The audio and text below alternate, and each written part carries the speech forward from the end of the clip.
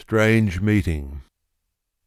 It seemed that out of the battle I escaped down some profound dull tunnel, long since scooped through granites which titanic wars had groined.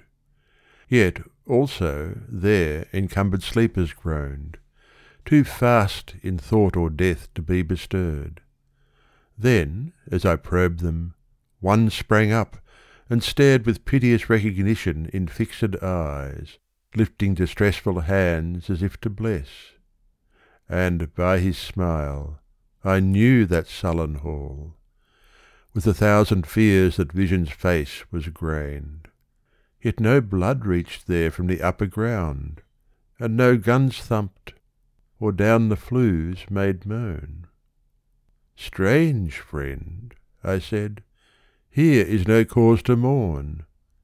"None," said the other, "save the undone years, the hopelessness. Whatever hope is yours was my life also. I went hunting wild after the wildest beauty in the world, which lies not calm in eyes or braided hair, but mocks the steady running of the hour, and if it grieves, grieves richlier than here.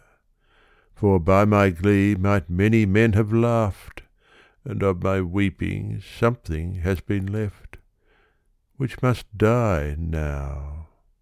I mean the truth untold, the pity of war, the pity war distilled. Now men will go content with what we spoiled, or discontent, boil bloody, and be spilled. They will be swift with swiftness of the tigress. None will break ranks, though nations trek from progress. Courage was mine, and I had mystery. Wisdom was mine, and I had mastery. To miss the march of this retreating world into vain citadels that are not walled. Then, when much blood had clogged their chariot wheels, I would go up and wash them from sweet wells, even with truths that lie too deep for taint. I would have poured my spirit without stint, but not through wounds, not on the cess of war. Foreheads of men have bled where no wounds were. I am the enemy you killed, my friend. I knew you in this dark, for so you frowned yesterday through me as you jabbed and killed. I parried, but my hands were loath and cold.